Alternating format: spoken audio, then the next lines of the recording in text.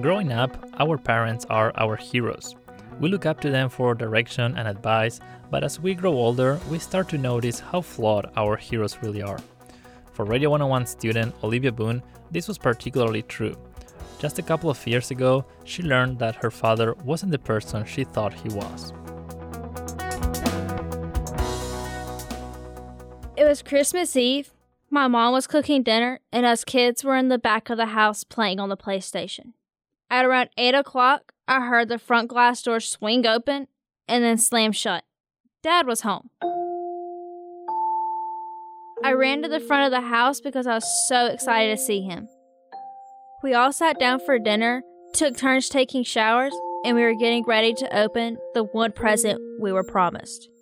That's when my dad told us there would be no Christmas that year. What I didn't know back then was that he had spent the money for presents on drugs and alcohol. In fact, there was so much more I didn't know about my dad. A week before we got married, your father had ran from the police, and it resulted in him having a cut over his eye shortly before we got married, and he lost the use of his license.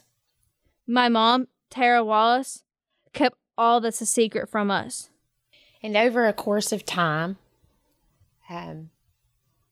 it got to be where money would come up missing and there wouldn't be any explanation.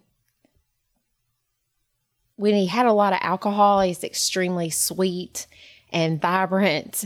But when he would have drugs in his system, he would be mean and abusive. Sometimes after I would get you guys in bed, he would leave after that. I would only hear him about 6 a.m. when he would wake us up and leave for work. I had no idea what my mom was going through. I could just make us appear to be the perfect family. We showed up on church on Sunday, and y'all were beautiful children, and we looked like a happy family. But you know as well as I know, there was those evenings where you heard the hitting and the fussing and the fighting, and I kept you kids, and I just said it was just an argument.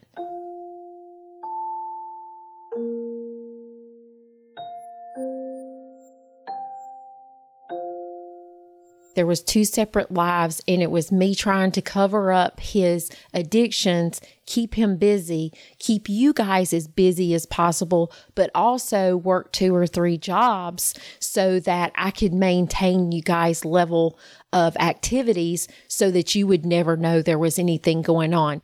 I go horseback riding to taekwondo at least 6 days a week. There was always something for me to do. In 7th grade, we started to learn about drugs and alcohol at school, and I started to realize those things the teachers were talking about were happening with my dad.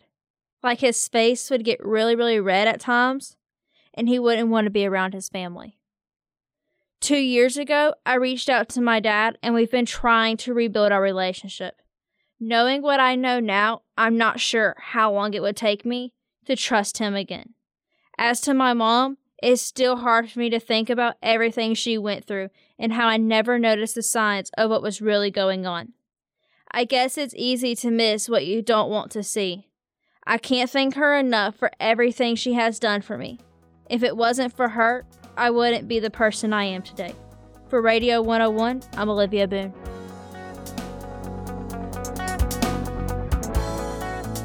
Radio 101 is made possible in part by a generous contribution from Woody Kleinert and by the Winston-Salem Foundation. The theme music for this show was composed by Alan Poltorak. For more Radio 101 stories, visit wfdd.org/Radio101.